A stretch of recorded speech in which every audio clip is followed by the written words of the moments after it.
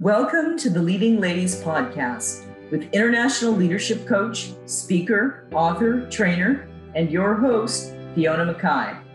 The Leading Ladies Podcast shares stories and advice from women around the world who have successfully navigated the glass ceiling. You'll gain powerful insights into strategies for cracking the glass ceiling, embracing your self-worth and value, and advocating for yourself and others. So please join Fiona for frank, courageous, and heartfelt conversations designed to take you on a journey to new levels of personal and professional success. Welcome back, everybody. This is season 2 of the Leading Ladies of Podcast. And I am so excited to have you back listening, and especially with today's guest. Today, we have an absolute firecracker of a woman joining us. We have Angela Ambrose, Vice President of Government Relations and Communications at GM Defense, a new startup inside of General Motors. They're returning to defense since a brief hiatus in 2003, and they're up to some really exciting work. Angela is also the Interim Vice President of Business Development. So as many women, she wears multiple hats. And her job history is pretty damn impressive. She has worked within industry. She's worked in the intelligence community. She's worked in the Department of Defense and on Capitol Hill. I am super impressed and super excited to have you here today, Angela. Thank you so much, Fiona. It's wonderful to talk to you, but even more so to talk to the leading ladies of defense. I think what's really awesome about today is, we're going to talk to leading ladies of defense, but women around the world, whatever industry they're in, will really benefit because we're going to be talking about negotiation. And that is a great topic. It's one of my favorites. I certainly love to support anyone that's looking at how they can negotiate better or how they should be negotiating to make themselves the best value that they can bring to any agency, any government, any office, any role. Absolutely. Yeah. Well, before we get started with negotiation, I'm going to ask you one of my favorite leading ladies questions. Okay. What do you think about the glass ceiling? Does it still exist? I think, unfortunately, the glass ceiling does still exist, but I'm very hopeful that we are on a path to making that crack a little wider and ensuring that women are compensated the way that males are in any industry across the globe. But most importantly, and what I'm passionate about is making sure that happens in all things defense. Fantastic. And what was the moment that you realized that you had broken or at least made a few cracks in that glass ceiling? Yeah, I would say that for me, the first crack was when I was leaving Capitol Hill and I was going to the Defense Department. My only experience at that point in my professional career had been working on Capitol Hill. And for anyone who's in the States who has a relationship with our government, specifically our legislative branch, you know that those salaries are not very coveted. And when I was departing to go still as a civilian over to the Department of Defense, I saw a $30,000 pay increase from a Friday to a Monday.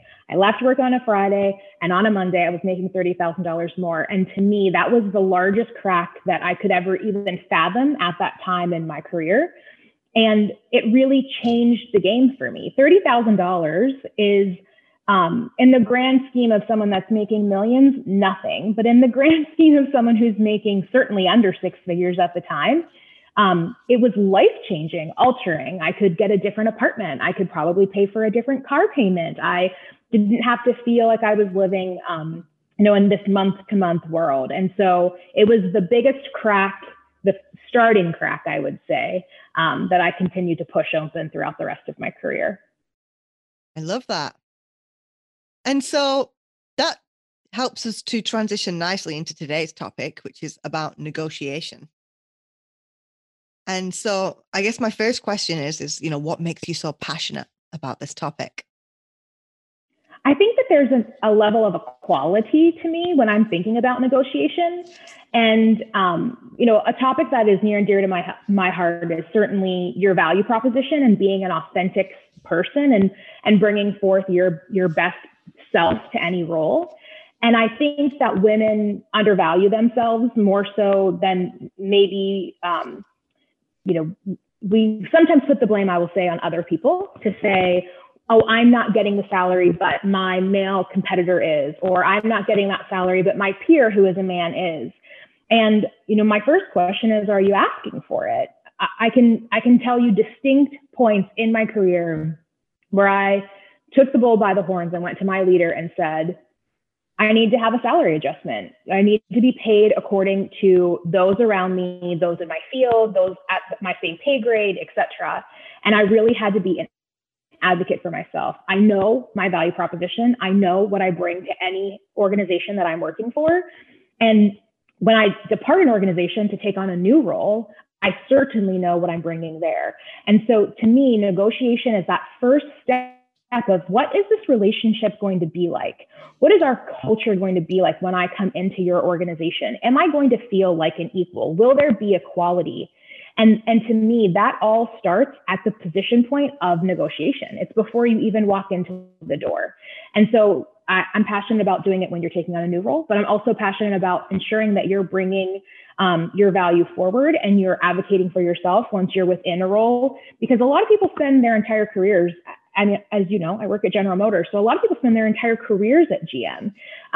These women need to advocate for themselves as they take on new impressive roles throughout their career if they want to spend their life there. And I think there's something very positive to be said for someone who wants to be in an organization for their lifespan of their working world. For me, I tend to see the next opportunity, and when that presents itself, want to move into that role. But you have to be able to tell that story, whether you're somewhere for a long time or you're going somewhere every few years, or if you need to take those steps up the ladder. Yeah. And so how did you apply some of that when you took this job with a $30,000 pay rise? Right. So I think knowing your value, in some of these worlds, you can look at certain websites and they might tell you this is the kind of role. Certainly in the government, it's a little easier. That's the truth, because your roles are public, your pay grades and your steps in order to make the next higher grade, and kind of the rules behind what the government can do for you, where you equate given education or experience or time in the military, et cetera. But everything is negotiable. And the worst that can happen is they say no. I've told a lot of folks that have asked me, over the course of my career for some help in negotiation. If you're still going to accept the job, the worst that likely will come back to you is, we're going to go with our original offer. It is very infrequent that if you ask for something, they just pull the job or say you're not the right candidate. I mean, maybe if you're $1 million in a different direction, but if you're talking about something in a similar path and on the right trajectory, folks are going to come back to you and say, I'm sorry, I can't get to there, but our original offer stands. And so I recommend to people all the time, if at the end of the day, you make $1 more than they offered to you, you're going to feel like you were victorious in that conversation. Certainly, you're probably looking for more than that. But it's not always about dollars and cents in your salary. It could be about a sign-on bonus. It could be about, a one-time cash advance at the end of the year, whether it's in stock. It could be about the percentage of your bonus. It could be about an agreed to cost of living adjustment at the end of the year. And it could be about paying for school. It could be paying off school, some of your student loans. And it could be anything from leave time, whether it's sick leave or paid time off. If you're someone that has a family, you don't want to start at a new role and have no time in the bank. If you are a person that loves to travel, as I love to do, I certainly don't want to go somewhere as an executive and have no time in the bank. So those are all different position points that you can have. At the end of the day, as the employee, for the company as well, but as the employee, that all equals your total compensation. The amount of time off you have, your, all of your benefits that lead into that, in addition to, like I mentioned, school and the like, but certainly your salary, the ability for increases in your salary, and any bonus structure at all in total is a total compensation.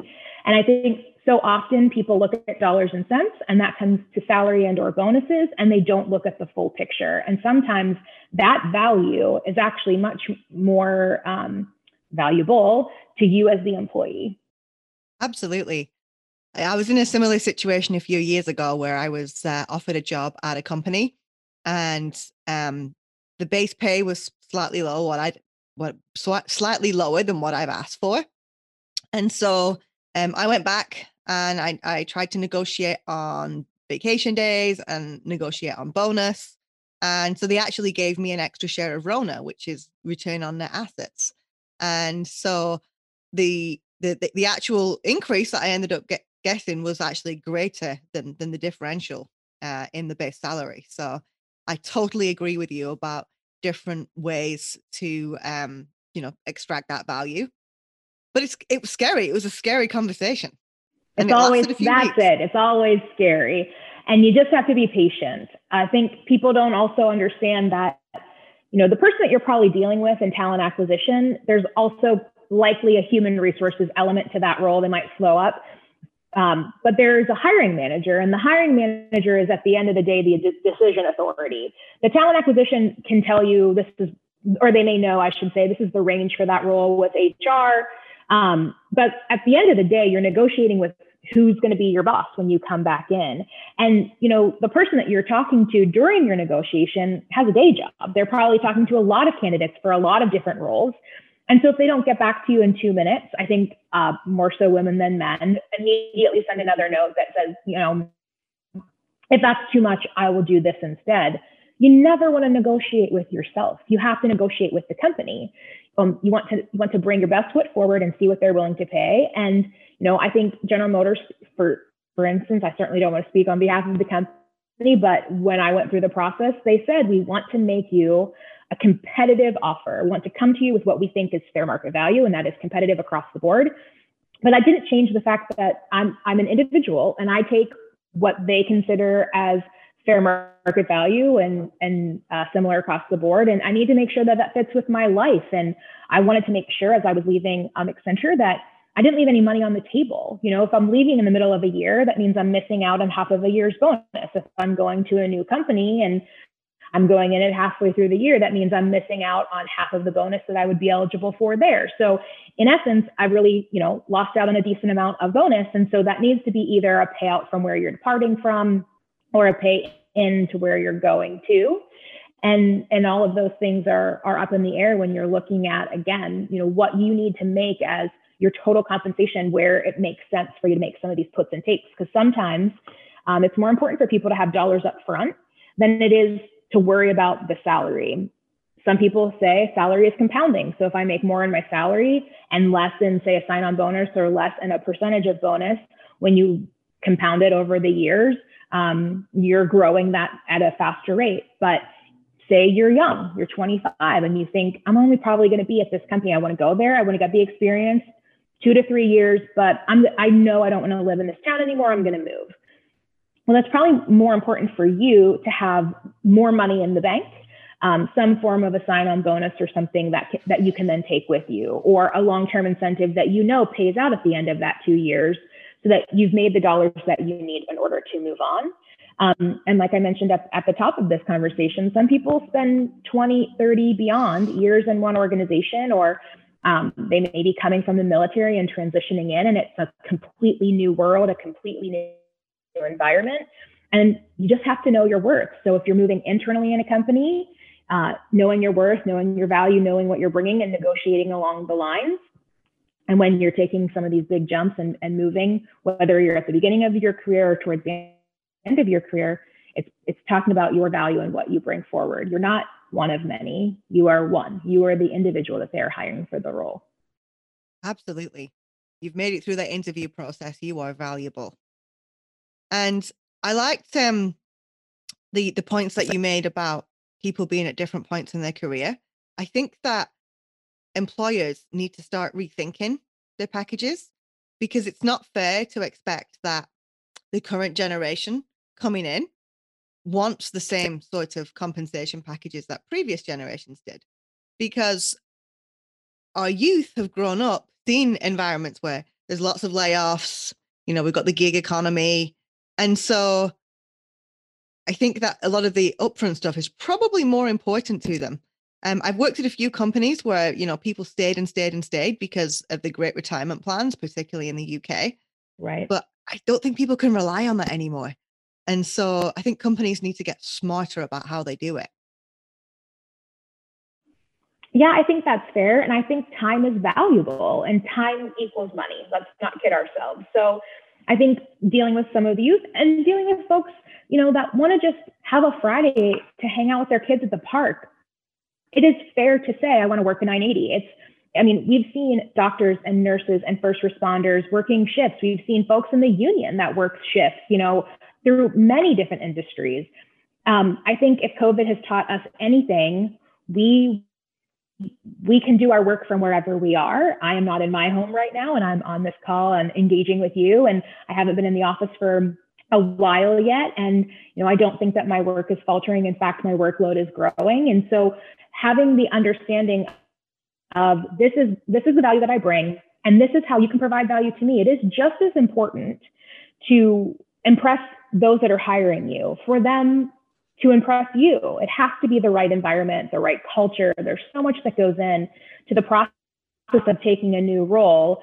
And negotiation, in my opinion, is clearly one of the larger pieces of that. But negotiating on that fit piece is not necessarily dollars and cents that you're going to see in your paycheck. But if it aids to you being happy, if they let you work from home every Friday and Monday so you can travel, maybe your kids are somewhere else and you need to get to them, or your partner lives in another city and you want to take the train. There's so many different variables that we can throw in. You want to travel and you want to be in Hawaii, but you're based in DC, as long as you're willing to work the time difference. There's any kind of number of things. In fact, someone on my staff, her partner is from Australia. And one of the things she negotiated when she came onto my team was, we spend a month in Australia, and I need to know that if I am there, that's not going to, I'm not going to have the trade-off of spending a month there, where she will be working, not taking PTO. That the trade-off won't be about my value to this team. It won't be about, my trajectory and my growth and my performance, that I'm willing to put in the time. I'm willing to shift the hours. I'm willing to do the work, but this is very valuable to my life. And so I need to make sure that it's something that you will be accepting of as my boss. And, I thought about it for a minute, but the truth of the matter is she can do her job anywhere. She doesn't live in DC, which is where I live. And we're probably not going to be in the same office every minute of every day, because we're not going to be in an office for quite a while yet anyway. So I had to go back and think, it's valuable to me that you're willing to travel when I need you to. If I need you to be in DC, or if we need to be in Michigan together, where we have a lot of our presence for GM, or in North Carolina, where we're standing up a production facility, as long as you're willing to get on a plane to be a supporting member of this team, then I'm going to be a supporting boss. And doesn't matter where your homeroom is, whether that's in Australia or in Chicago or wherever it may be. I really appreciate that example. Me and my husband, we were long distance, moved to Seattle in 2013. And in 2014, I thought I'd make my life just a little bit more complicated by dating a guy who lived in Arizona. And so his boss was very supportive of him, working remotely. And he's been approached by countless companies, because he's pretty awesome at the programming that he does. But he stays with them because, they might not be the most competitive salary wise, but the benefits and the understanding, they mean the world to us. So we feel a lot of loyalty towards that company because of that. Absolutely. And I think people find that value, and the company will find value in him because of what he's offering to them. So if you're good at what you do, it doesn't matter probably where you are. I mean, you can't do machine work if you're not where the machine is. So that's a little different. I understand that there are all kinds of jobs in all kinds of places, but for anyone that works some form of white collar government behind a computer screen role, I think, we're learning that we can be pretty much anywhere as long as you're putting in the time, because we're going down a little bit of a rabbit hole. But on the flip side, those that aren't delivering or aren't dialing in or aren't online, that levels up to leadership too. And then the value proposition they're bringing isn't the same. So out goes them, and comes a new negotiation, right? Absolutely. That's just as critical. Yeah. Totally. Well, switching to the topic of women and negotiation, do you think that negotiation is harder for women than it is for men? That's a great question. I don't know that I would argue that it is harder for women, but I just have never heard a man really undervalue what he brings to the table. If anything, they're overly confident. In fact, I said in an interview very recently for a role at our company that would not be reporting through me, but as a person on the hiring panel. And this person was so overly confident in their ability to what they could bring to the table. And I really had to go back to the position description to see, can they actually do this job? Because they're so confident, I'm believing that they can, but their background would show me maybe they can't. And it was a male contender. So I really wonder sometimes if women present themselves in that way. I think also women are a little bit more fearful to ask for the moon and shoot for the stars. I think men, ask for planets and the galaxy, and then they get pretty happy when they get the moon and the stars, right? So it's a little bit different. We have a tendency to look for what is the next thing. And I tell people when they're searching for jobs, apply for something that's junior to you and apply for something that's senior to you. And sometimes you'll meet in the middle. And sometimes the junior job will elevate up. And sometimes if you get, through the selection process of the senior job, they might need to level it down. But that doesn't change the fact that you're going after the type of role you want, and you can negotiate for titles, for salary, for bonuses, etc. I'll just give a personal example there. When I was leaving the intelligence community and I wanted to go to a defense prime, it was very important to me that I went in to industry. I wanted to understand how it worked from the inside. I applied for a job at Northrop Grumman, great company, and knew as a kind of leading defense organization, I wanted to be a part of it. I applied for a job super junior to me. And I made it all the way through, go in and have the interview in person. And the woman who in the end would be my boss, and I read your resume and I liked how we interacted on the phone in our kind of clearance call. And I just wanted to bring you in. And just so you know, I'm not going to hire you for this job, but I have a billet I'm going to open that is the manager of this job. So I'm going to hire you for that. And I'm going to reopen this role that you are currently interviewing for. I'm going to let you hire your own person. And I would have never had that opportunity. I would have never met that person. I would have never probably gotten to Northrop had I seen that opening if I hadn't gone in for a junior role just to see. And listen, I'm not advocating for anyone to waste anyone's time. Only do it if you think there could be some value there. I don't want all the talent acquisition folks in the world to hear this podcast and say, she's crazy. Thanks for making our jobs harder. I don't mean that, but I do mean that there is the ability to flex. I've got a couple of roles on my team, and we're trying to determine how do we want to level that? Well, how we actually level it internally and what the title is that we posted it for externally, a little different. And it'll be based on the resumes that come in and who's qualified at what level, and make sure we put people in the right bucket. So applying for things that are above you at your grade and maybe, half a step below you to figure out where you could roll in, and know that it's certainly worked for me. And I know that it's worked for a lot of others, but having those conversations are really important. Definitely. There's been a few women that I've provided recommendations for when they've gone to some companies, and I've known the hiring managers, and they've ended up in a similar situation where, they've either been promoted above what they were applying for, or they found a position that is more appropriate for their level of experience. And so, I personally think it creates a win-win, because even if somebody is applying and both parties learn that this isn't a right fit, it might just be not the right fit right now. Absolutely. But then that company's aware of you, and that company's got access to new talent for when they do need it in the future.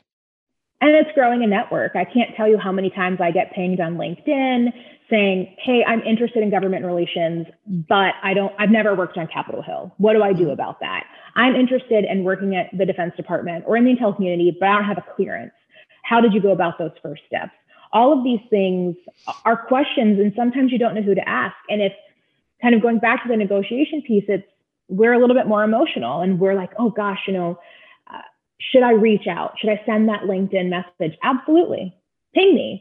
if I don't have time to pay you back, I'm not going to. But the likelihood of me saying a one-liner or a two-liner, I will absolutely do that. And I have met so many of my peers and those more senior than me and more junior than me that are definitely starting to take that approach, because it's all about growing our network. And if I need to hire a few more people in the next year, which I will, I want to ensure that that network is out there and growing, so that I'm not, putting out some position description that no one's going to come to. I want to get great talent. Everyone does. And it's kind of figuring out, as you take these next steps in your roles, where do I want to go? Does this make sense? Can I have this conversation? I think that's actually how we got in connection with each other, just kind of pinging through LinkedIn. And I'm seeing great things that you're doing with Leading Ladies of, and I want to be a part of that. That's not necessarily about my day job, but it does bring value to defense writ large. And I want to do that outside of my traditional role as well. Oh, thank you. Thank you. I think there is a lot that our male allies can do to support women in terms of negotiation and pay. I actually really learned a lot from a former manager. So when I was promoted to my first management position, it was a double jump. You were supposed to get to a certain level before you could become a manager, but they let me do a double jump. And so he actually went back because HR were limiting what he could pay me. So he went to the senior vice president and advocated and said, you need to pay Fiona a double increase because she's worth it. And that really set something off in me. I am worth it. I do deserve it. And my God, this man has just stood up for me. I am so grateful. And he's my favorite boss ever. I think of him every day. I haven't seen him for years. But he was really important to me. So I'm curious, what support have you had in learning to negotiate, and who do you go to for tips and tricks when you've got a big negotiation coming up? So I definitely have, I would say, a pool of mentors that I've had in my life from my very early days on Capitol Hill, because I was very poor and I needed some help in thinking kind of what the next steps would be as I moved on or moved up. And they really gave me some great insight. But in my, more recent years of my career, I also have a great amount of mentees, and I want to have just as many conversations with them, kind of managing down as I manage up, and have those types of calls. And when I'm thinking about new opportunities and where I want to go in my career, or is that something that I want to entertain, I really do kind of float that out to my network. And my network is, in this case, very much focused on my career. I am very driven in one specific avenue. And I knew in my career that I wanted to spend time on Capitol Hill and understand it from the inside. Once I was there, I knew I wanted to be inside of the Department of Defense and understand how it operated. Once I was there, I knew I wanted to go to the intelligence community because that was a different element. And I really wanted to understand what was kind of behind the curtain that I couldn't see otherwise. And then I wanted to come out into industry. Serving, at one of the top aerospace companies really showed me, how do you perform when you are trying to get a program through? How do all of these decisions that are happening inside the intel community and DoD and with Congress, how does that drive your business? What does that shape it? Then I went to a tech company and I thought, wow, back office support, that's very interesting and valuable. But for me, I'm kind of more in the defense space of getting things in the hand of the warfighter, both important, but that was my drive to kind of come over into this role at General Motors Defense. And all of those decision points were hard. I liked where I was, and I was advancing, and I was a top performer, and I was growing, my savings account and all of those good things that came along with it. But I wanted to take steps that moved me forward also as a person, or expanded my workload. I've been in government relations for a very long time, coming, as you mentioned at the top of this, coming into GM Defense. I also took on communications, and now I think for a short time, but I'm the interim business development lead. And so that's changing. I'm now dealing with the media, dealing with marketing, dealing with branding. I haven't done that as the head of a department previously, and now dealing with business development, reaching back into a department that I came out of and growing a customer base and engagements. It's allowing me to do something a little bit different and unique and expand my portfolio. It's a very long explanation to say all of that has been in defense and intelligence and national security, right? That's my bubble. But I work at GM. So a lot of people came to me at the beginning and said, Angela, are you going into the auto industry? I'm very confused. What is this career choice you're making? You're going to General Motors, this huge mammoth OEM. And, that's not what's right for me. I think GM does amazing things, but if tomorrow they came to me and said, GM Defense is no more, but we want you to go work on trade policy, it's probably not the right role for me. And I think you have to know that about yourself. And so the mentors that I'm talking to all the time and the mentees that I'm talking to, they're asking me those questions and I'm asking them questions about it for me so that we can kind of come to a consensus of, you've got a plan.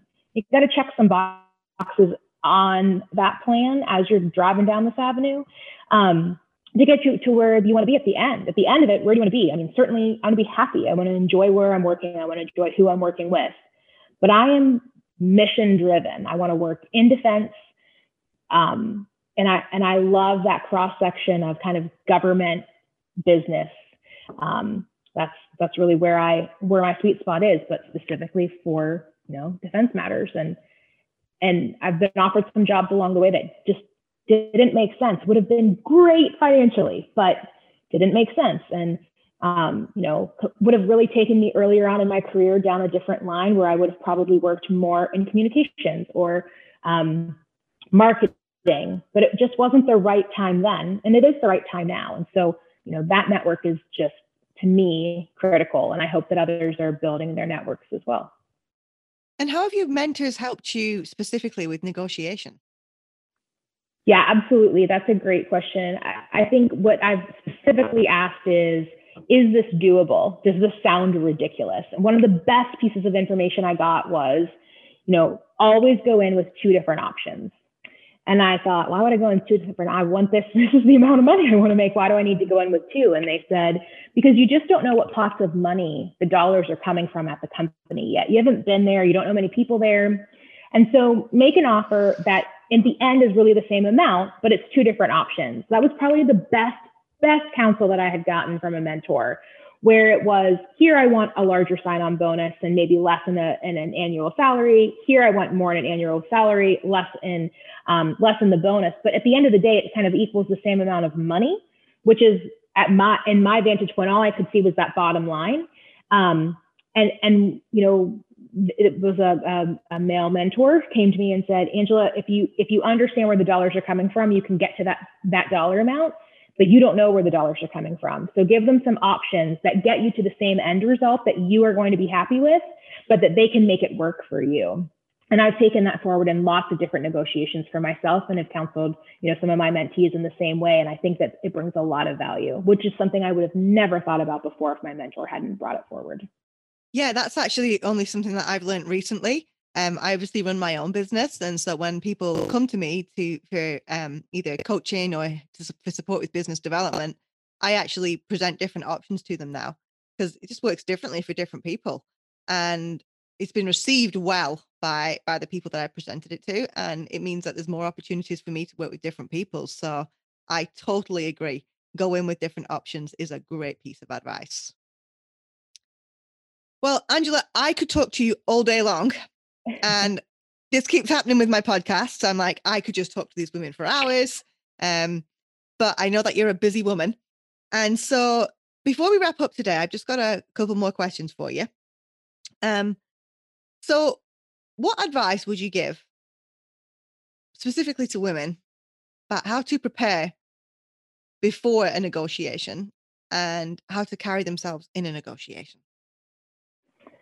I would really encourage them to do some research. You want to understand a title and one company means something very different in another company.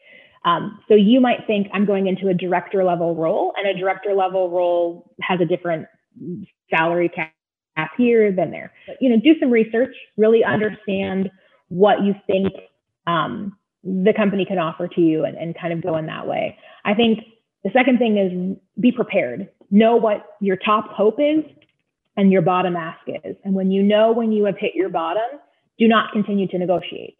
If they can't make it right for you and it it's not going to work for you, then it's likely not the right role for you, and you will find the right role and move on.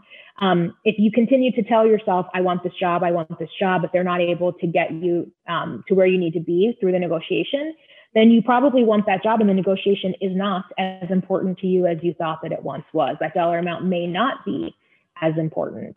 And I would encourage people, kind of the third bucket is to have some agility, right? Have some fluidity.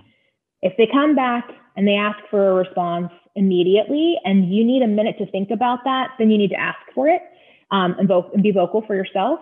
But also be flexible. The title could change based on your background, based on their leveling, based on a number of factors. And so really hear the full offer, digest the full offer, and ensure that you go back with some options as you negotiate for what works best for you. Awesome. And what about during the negotiation? When you're feeling the jitters and ooh. I think during the negotiation, I would encourage people to just be patient. Things take time, and especially if you're at a small company where every dollar may matter, and when you're at a larger company where there are multiple things happening at one time, if people can't get back to you immediately, it doesn't mean they don't want you. It doesn't mean that they're finding someone else. It probably means that they're doing something else, or they've got other things on their plate, or maybe they're took a PTO. You have no idea what is happening behind the curtain. So be patient. Do not negotiate with yourself. If there's one thing that I could tell anyone, that's it. If the company is making you make the first number move and they're not making it themselves, you really need to think about what you're going to go forward with, but then don't continue to negotiate with yourself. If you've got to put the number forward, then they need to come back with something. It is a volley and a return volley. If they're putting the number first to you, making the offer, then take some time to digest it and think about what you want to go back with, but don't go back again. You have to wait and be patient to hear what they say. So patience and don't negotiate with yourself. And you just pushed one of my buttons there. One of the things I'm really not a fan of is when companies ask you what you want your salary to be. Because in my opinion, you should be being paid for the job that you're doing, not the job that you came from. And so I was actually interviewing once for a job, and I did get the job, and they asked me, what do you make right now? Well, I was still on a British salary, which are way lower than salaries in the US. And so I held back. I said, I don't understand, the remuneration packages is different here in the US. I've got quite a complex package because I'm an expat. What do you offer for the role? And he gave me a number. That number was way higher than what I would have said. So I did a victory dance around the room. And when I got the offer, it was only a couple of thousand less than what he'd said in that conversation. So I think sometimes not revealing too much too quickly can actually help your case. I think that's great. And that's great counsel. It doesn't always work that way. So you got very lucky. Yep. Some companies will not talk to you unless you're willing to put out some form of a number, because if you're $100,000 over, they can pay you. It's not valuable to continue the conversation, which is why you do your research before you have that conversation to know, are we in some form of a similar ballpark? Some people will not continue the conversation, but I agree with you. Obviously you'd love to hear what they're going to offer, because if they come in, it's $100,000 less than you wanted to make, it's not valuable for your time. So that is a delicate dance that you have to do with a talent acquisition team, and as you're negotiating any form of contract. But it's certainly knowing your research, kind of going in to have that conversation, I think is very valuable, because some people will play that way and some people will not. I would just love for companies to stop asking, what do you currently earn? Yeah. And I think it's a disadvantage for some other than, others, especially in the defense space. Because if you're transitioning from the military and we know what rank you are, if you're transitioning from government, we know what, where you're at on the government scale. If you're transitioning from the Hill, my word, you can Google your name and your salary. You can go look at my salaries from a few years back. That's all public in the public domain. And that is also not fair, because I always say working on Capitol Hill, it's like dog years. So you should probably pay me a little bit more, since I made nothing for the nearly 6 years I was there. back then. And so, it's a different value. You have to, dollars do not just convey dollars. They, you need to take in the value of what people have done, their experience. That's why in a lot of things you'll see experience or education or, time and grade or, and those ors are very valuable because they do tell the whole package of what someone is bringing to the table. I love that. And I think that's probably quite telling when companies put their job descriptions out. Look for the number of ors in there, because that means they're willing to consider alternative routes into the role. I like that. Absolutely. Absolutely. My final question today is, in the context of negotiation, for women that have successfully negotiated while breaking through the glass ceiling, what can they be doing to help the women coming up behind them? I think that women who have broken through the glass ceiling or are starting to even, I think that they can mentor women that are coming behind them. I think a lot of us have started in a room where we were maybe the only woman at the table, at the leadership table. And, I certainly started in the room behind the leadership table against the back wall. And I just wanted a seat at the table, right? And now that I have a seat at the table, I want the women on the back wall to have a seat at the table beside me. And the way that I can get them there and advocate for them is to know them and engage with them and talk with them and build a network. I want to be a part of their network, and I certainly want them to be a part of mine. So that is something that I'm committed to doing, and I know a lot of the women in my circle feel the same way. Most of us in the defense space want to ensure that whether it's inside of government, on Capitol Hill, working in the ledge branch, working for the administration, transitioning amongst any of those things, or working in the private sector. We want to see women come up and be successful. And, when I look across, the C-suite offices now to when I first started, in the early 2000s, it's amazing to see CEOs at the helm. And gosh, just at GM alone, we've got an incredible CEO running this business. And I look to her and her vision and what she's doing and bringing forward and who's on her senior leadership team. And it just gives me a lot of hope for where we're moving in the future. And I want to be that kind of leader as well. Yeah, absolutely. And I love what you say about talking about your network. This morning I was on the phone with somebody who is a lobbyist for a major aerospace and defense company. And she was telling me that, somebody reached out to her on LinkedIn, wanted to pick her brain, and she gave her 45 minutes. So there's a lot of women that actually want to give back. So one of my favorite phrases is don't ask, don't get.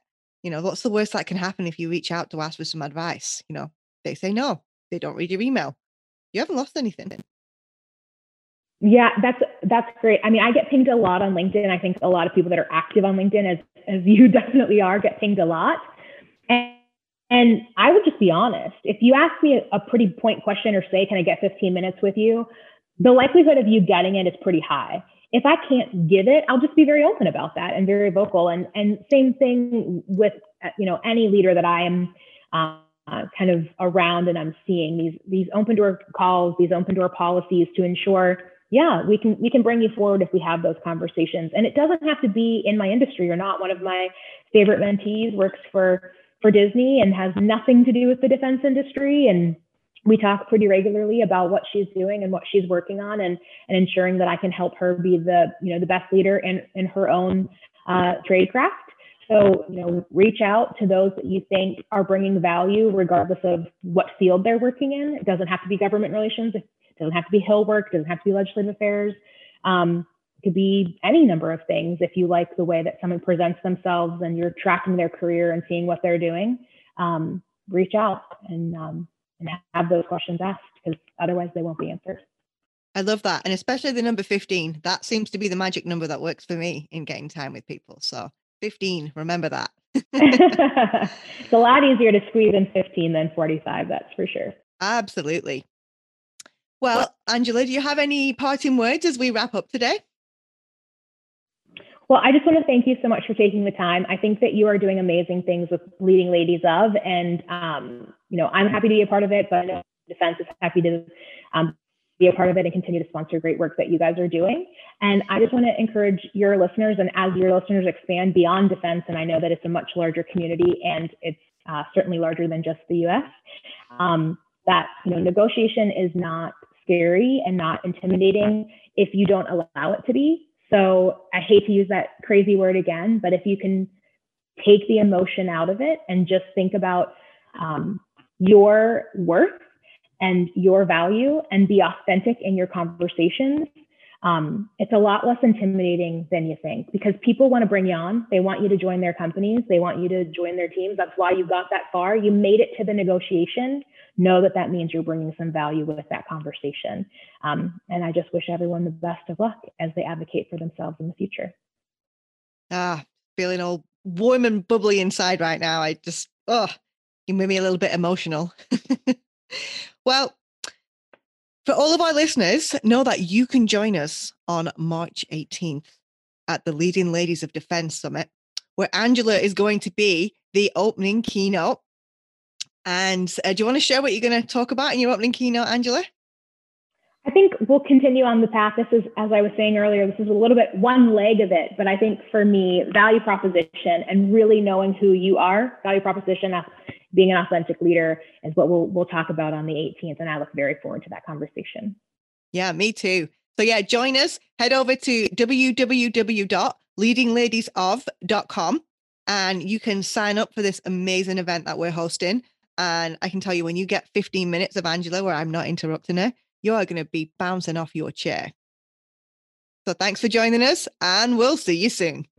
Thank you for listening, everyone. We hope you now have additional tools and insights for creating your own cracks in the glass ceiling. If you think this will inspire and help others, please share this episode on your social media and leave your comments on MckayUnlimited.com/podcast. For more tips and support as you embrace your journey through the glass ceiling, please join our community Facebook group at leadingladiesofFB.com.